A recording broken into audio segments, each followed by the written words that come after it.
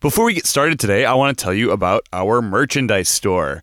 I guess we had some technical difficulties with the merch store for a while. I'm not sure how long it was down, but it is back up now. So if you have been wanting to get some t-shirts or hats or aprons for your studio or coffee cups, all that stuff is available again now at www.messystudiopodcast.com and click on the store button. On with the show. Hello and welcome to the Messy Studio with Rebecca Kroll, the podcast at the intersection of art, travel, entrepreneurship, philosophy, and life in general. I am Ross Tickner, Rebecca's audio producer, podcast guru, and her son. Today we are considering scale. Scale is an aspect of visual design that is perhaps the easiest to overlook. This is because there is a default mode that generally works, that is, medium-sized works of art and imagery that fits in expected ways within these boundaries. But challenging habitual ways of using scale can be an exciting path. As viewers, we notice immediately when someone steps outside the expected and calls attention to scale. Today, we have some thoughts about using scale in more dynamic ways. With me, as always, is Rebecca Kroll. Hello, everyone. Scale is an interesting topic because we live in such a world of reproductions, right? I mean, we see works of art online, we see works of art in books, we do see works in person, but, you know, there's often these kind of famous paintings that unless we've read the description, we really don't even know the scale. And so I think we've all had the experience of the impact of scale when we see something that's unexpected because we've only seen it in a reproduction. And it may kind of contribute to our own, many artists, I won't say everyone, but many artists sort of disregard scale. It doesn't seem to be a big consideration or something we pay a lot of attention to. But yeah, I think we've all had these experiences, right? Where you go into a museum or something and you say, oh, like, it's so small, you know? Yeah, the Mona Lisa is like that for sure. It's only about 2.5 feet from top to bottom. And I've not seen it myself in person, but I've, seen pictures of people standing in front of it. And it's like, yeah, it's tiny. It's kind of like, well, there it is. Yeah. If you have the opportunity to get really close to the Mona Lisa in person, it's really impressive because of the amount of detail that's in that small little space. But normally it's so crowded, it's really hard to get close to it. Yeah, and with smaller pieces, and we're going to talk about this in some detail, but the intimacy of it when you do get up close and you feel, you're about the distance away as the person who painted it, and you just feel that closeness to the work. I've also had that feeling of like, wow, it's so big, something bigger that I'd only seen a reproduction of. The one that came to mind was the one in the Seurat's really huge painting in the Chicago Art Institute Sunday afternoon on the Isle of Grand Jatte. That one is a great example. Long. Yeah. I mean, it's huge. And you really see the points, the pointillism that goes into it, and the impact of the colors and everything is just fantastic on that scale. It's an amazing experience. And there are a lot of abstract paintings that are quite large because I think because the application of paint is part of the impact, the strokes of whatever it is, the brush or whatever was used to make the, individual aspects of the painting it's impressive when it's large. So I'd kind of like to go into the different kinds of scale and, considerations about, would this kind of scale be a good fit for your work, and your imagery and your ideas, and just kind of, shine a little light on scale as a whole topic. And starting with small scale work, we mentioned the Mona Lisa. A lot of times we think of small scale work as being kind of, quick, like, and a lot of it is like it's warm up work or it's practice work, but there really are some very wonderful pieces and have always been in history that are really quite little. And this detail of line and texture and everything it really draws the viewer in to look very closely. And, like I said, throughout history, I often think of the illuminated manuscripts of medieval times.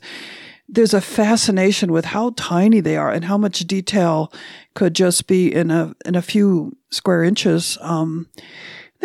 Rembrandt drawings and etchings, some of them are only like 5 or 6 inches, and when you see them in a book, they might be way bigger than they are actually. So that's one aspect of small work, that you can have an impressive amount of detail that the viewer is going to be looking at up close. And there's this whole other aspect of small work, which is it's quick, it's spontaneous, it's not precious. Sketchbook type work.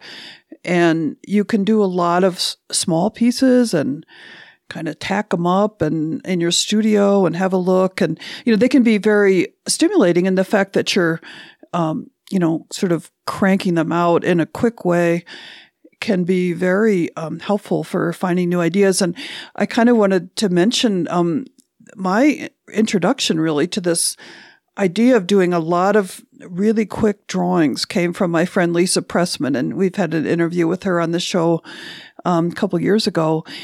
And she's promoted this idea of, she gives prompts in her workshops, and she'll say, draw a dark shape, now add some color. It's like, it's very quick, and they're seconds between prompts. And she's actually put out a video recently that she goes through these prompts. So anybody who's interested in that could look up Lisa Pressman's videos. Is that on YouTube? That is one she sells. It's a idea that she's developed, and she has started to sell this as a video. Okay, maybe we can throw a link in. Being that Lisa is a friend of the show, maybe we'll do if you would like more information on Lisa Pressman's videos, they're fantastic, and we'll put a link in the description for this episode. Back to the show. Was that an ad, Ross? Okay. Anyway, yes, but she's the one that first, kind of introduced me really to this idea that, I'd done it in life drawing class. That's a typical thing that you do to warm up. You do a bunch of really quick drawings, but she's focused on this, abstract mark making. It's very interesting. So those are quick, little, small things. And the really good things about any kind of small work is, again, this intimacy that I mentioned, this feeling of closeness to the artist, the artist's hand, and that everything you do on that scale has a lot of impact. Every mark, every shape, every color on that small scale. It's often an inexpensive way of working. And so this is a good thing. It makes it less precious. And because any type of, substrate that you buy or make is going to be more inexpensive when it's tiny.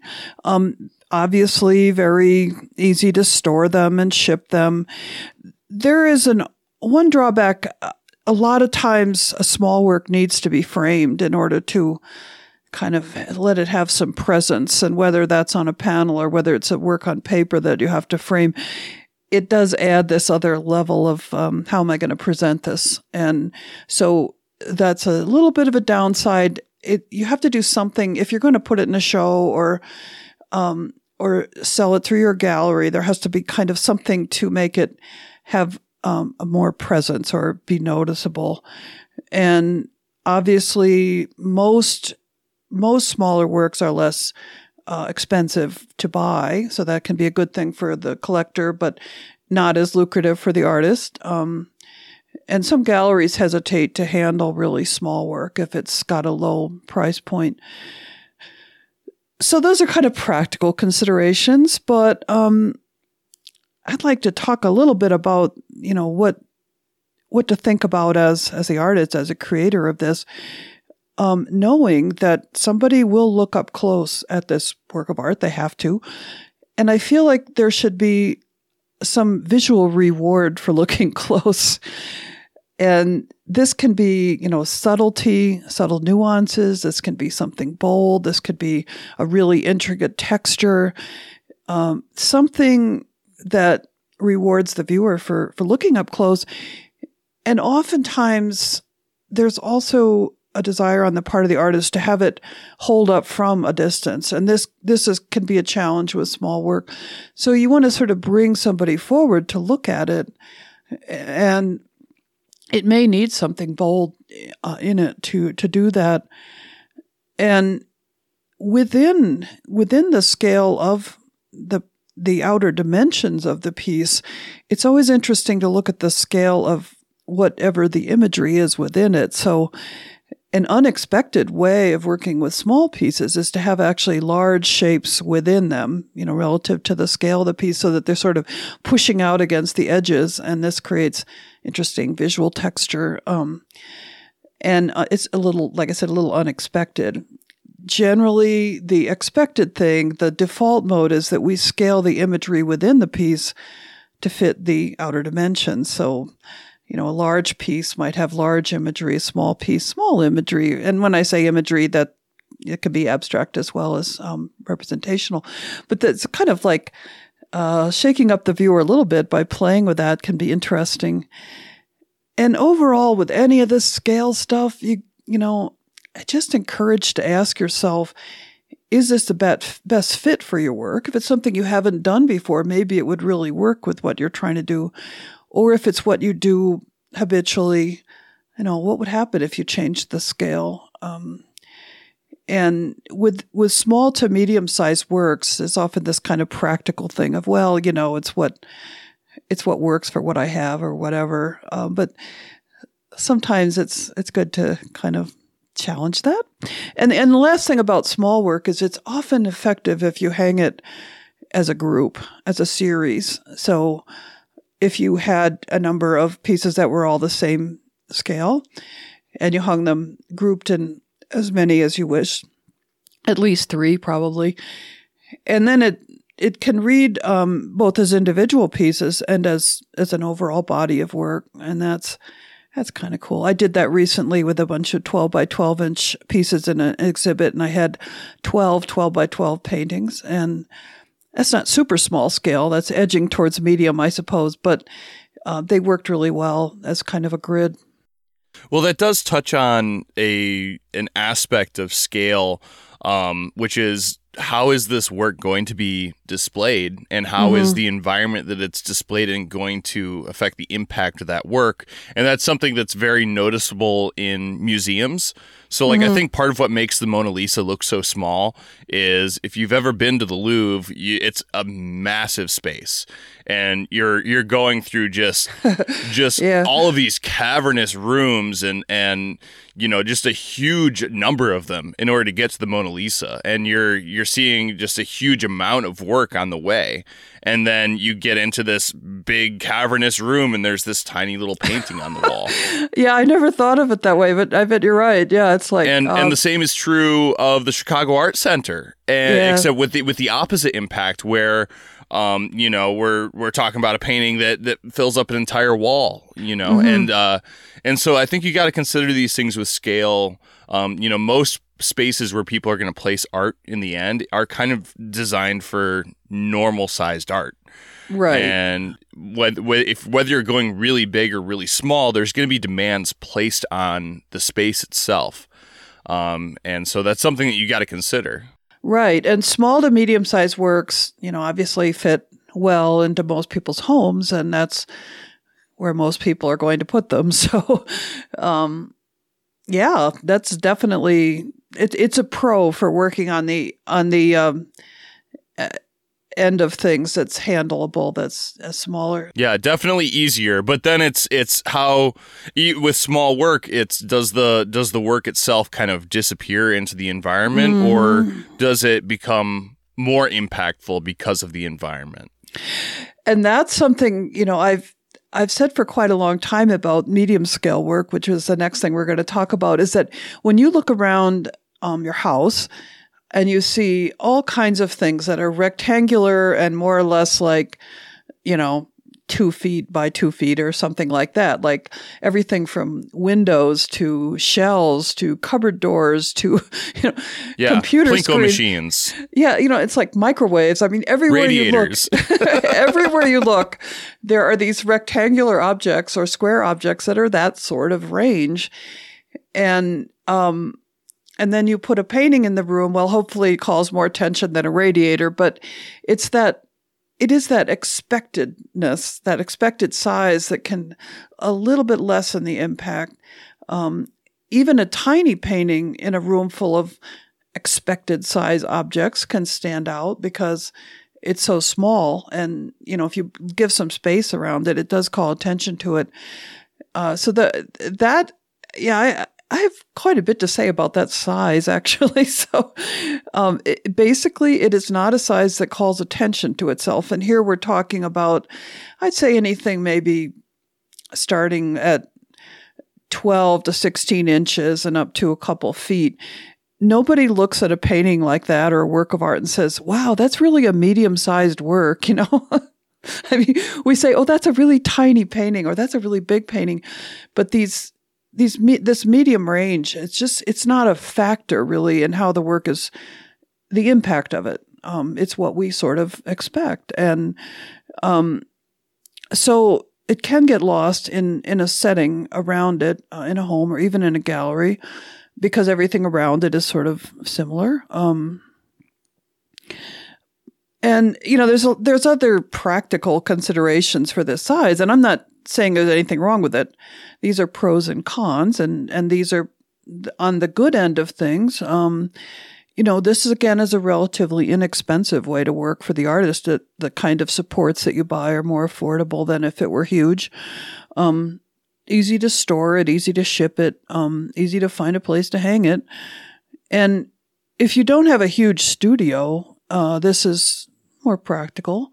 Although, I speak from experience in saying I have done some pretty large paintings in a 10 by 10 foot studio. So it's not impossible to work larger in a small space, but, it fits. It works if you don't have a huge studio.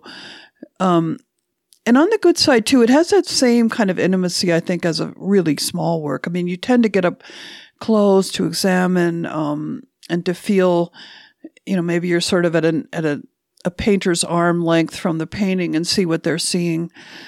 And it does carry weight. I mean, there's enough substance to painting this size to carry weight. This type of size is, it's more involved than most small paintings, but it's still kind of flexible. Like you could easily do a series or carrying out an idea without a huge investment of material and time. They still have obviously a lot of impact. I mean, myself included, most artists have a lot of work in this kind of size range. And they tend to be affordable for people to buy them, and galleries tend to like to have them, as maybe often the smaller end of what they offer is something 12 by 12 or, 16 by 20 or something like that. Well, and most people are buying art with the idea that it's going to kind of fill a space on a wall. And this is a size range that fits in the kind of places where people tend to put paintings in their homes and in their offices. And yeah, it's very expected, very normal, very, it works. And it's a good way to work. And I mean, I've always said too, when I teach workshops, that I don't encourage people to bring large panels to a workshop because they won't get very far in the amount of time that we have. So it's a really great format for something like that, where you only have, or an artist residency, where you only have a limited amount of time to do something, and you can actually go get a long way on it. But I think the biggest drawback is that, we talked in the beginning about this kind of default mode that was in the intro. Like, it's something that if you've never really thought about it and questioned, is this really where I'm very happy and I don't feel like pushing the scale in either direction, that's fine. But if it's something you haven't really thought about, and I do find this when I speak with students. Sometimes they'll show me a picture of something that they've done in the past, and I'll say, well, what size is that? And they'll say, oh, it's 8 by 10 or something kind of smallish. And I'm saying, when I look at that, I could see it as being much bigger. Have you ever considered working much bigger? And the answer is usually, well, somewhere in the back of my mind, but I'm not sure how to go about it and whatnot. But there are images that just want to be bigger. It's hard to put words on that, actually, but they just suggest more scale. And I think that's why we're often thrown off by reproductions as well. When we actually know the scale, it changes what we're seeing. And so, I've talked to enough people who really haven't tried to push it that I think it's an interesting thing to bring up. Question it. Is it the best size for what you want to do? And if you haven't tried either much smaller or much larger, how will you know? How will you know what is the best?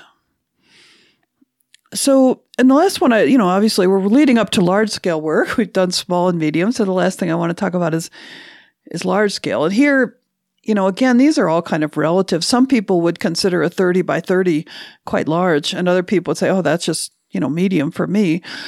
But, once you get into 4 or 5 feet, it starts to become a pretty large painting, and obviously can get way bigger than that.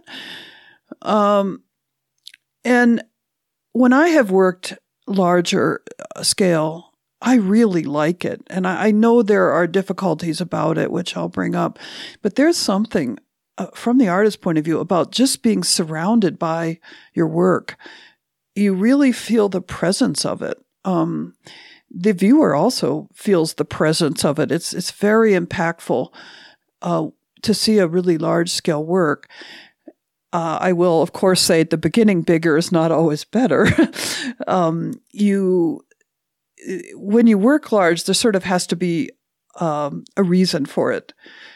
I think it's kind of bad if the viewer looks at a large painting and says, well, why is it so big? It's like, I mean, really, if it's just an excuse to use a whole lot of paint and take up a big space on the wall, it's not so great. It's like, it has to be meaningful that it's big. It has to be part of it. And it is exciting, though, to have exciting. A really big panel in front of you. Oh my God. I mean, it's challenging. It's a commitment. You're committing to fill this whole space, and yeah. And you have committed money to buy this panel or whatever it is you're working on. They're always expensive when they're that big. And they're expensive to ship too, and to the amount of paint that has to go on it. The amount of paint, all the materials, at some point it's not going to fit in your car anymore. So you're going to have to ship it, even if it's somewhere kind of close. And I think the good feelings about working on it are so exciting that if you've never tried this, at least trying to scale up a little bit and start to experience. One of the things I really like about it is, relative to the size of your body when you're working on it, it's either sort of your size or bigger. And so you engage in a different way with it. You feel like it can almost become a dance with the paint because your bigger body is involved in moving around it. There's a famous photo of Jackson Pollock painting he would put his canvas out on the floor and literally like dance over it with his paint, just moving in rhythmic ways and letting the paint drip down. And it's such an expression of the whole physical presence of the artist. It's just an enveloping experience that I find really interesting. And we were talking about Seurat's painting, the impact on the viewer to walk into something that is way bigger than you are, and to be able to get up close as well as from a distance is pretty impactful. I've also observed that sometimes if I see a painting in a reproduction that is in fact, not a large painting. It's a medium or small size painting, but it's kind of chaotic. There's a lot of stuff going on. And, I think if that painting were 12 feet long, this could actually work. It's like a large surface can absorb much more movement, chaos, because we step back from it and our eye can more easily organize it. I think that's why. And so I mentioned the idea of the images within a painting. A large painting could hold a lot of small images. And again, Seurat's painting is a good example. There's a lot of things going on in that painting, but because we stand back from it, it's all hanging together. And there's a lot of older paintings that have very tumultuous scenes, Renaissance paintings and Baroque paintings where there's a lot going on and a lot of movement, and yet it's contained because of the scale. So those are kind of interesting reasons to try this. And we did mention, kind of the drawbacks. And of course, they're going to be more expensive to buy. And so it's, you usually don't sell as many large paintings as you would of the other kinds. And so to get any kind of return on the simple investment of materials that you've put into it can be more difficult. So to me also, there's a factor of the materials that you're using, and this is true on any scale, that alignment of form and content, because scale is an aspect of form, because it's measurable. Say, this is a painting that it measures 2 feet by 3 feet or whatever. The media that you use is also an aspect of form and related to scale. So think about whether the media is creating small, intricate details, or whether it tends to flow, whether it tends to be a broader kind of application. And I was thinking about Helen Frankenthaler's work, and it's usually pretty large scale, medium to large. And one of the things that she wanted her paint to do was to flow and to have this kind of amorphous shapes that relied on very liquid paint. And it works really well on a large scale because you can sense that flow of paint and that spreading out on the canvas. So kind of getting back to that idea of there needs to be a reason, that is one of the challenges for the artist, is that you sort of have to justify the hugeness of this thing. And I won't say that always happens. You see large paintings where you think, yeah, but why? To me, it seems there has to be something monumental about it to work on a monumental scale.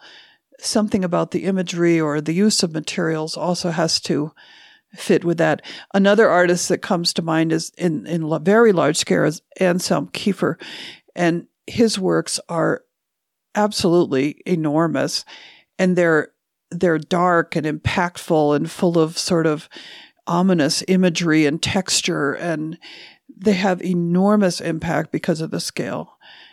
He is entirely justified in working the size of a museum wall, because of what he does with it. One of the things that is a real challenge about large scale work is, how do you do it? How do you scale up? You've been working with medium to small work and you feel this pull, I really want to do this on a larger scale. What materials do you use? Do you change your materials? How do you approach it? Do you need to change your tools? So that's often the stumbling block. People, as much as the practical aspects of cost and studio size, is just, how do you go about it? And there's no one right answer. I would say, again, the imagery within the piece does not have to be much larger. The way that the paint is applied does not have to be much different. And for my own work, when I scale things up, I pretty much use the same tools and the same approaches. It's just I'm covering more ground in the end. I might work on areas as if I'm working on a smaller painting with the same amount of detail and the same tools and all that stuff. And so it adds up to quite an intricate surface when it's spread across 4 or 5 feet or 6 feet. other artists feel if their work is more gestural, they may feel, I really want to use different tools so that I can have those same kind of spontaneous gestural marks. And I've heard of people using, brooms and mops and very large squeegees. Gerhard Richter is famous for having huge squeegees to do his large pieces. And so there may be tools that you need to change up depending on what you're trying to do. I guess a general tip is to work into this gradually. You don't have to go from a painting that's 12 by 12 inches to one that's 12 by 12 feet. There's a lot of steps in between. And to take the next step up, what feels larger to you than what you're doing right now? What would seem a challenge, and go for that. And it may not be hugely different. So taking those kind of baby steps up.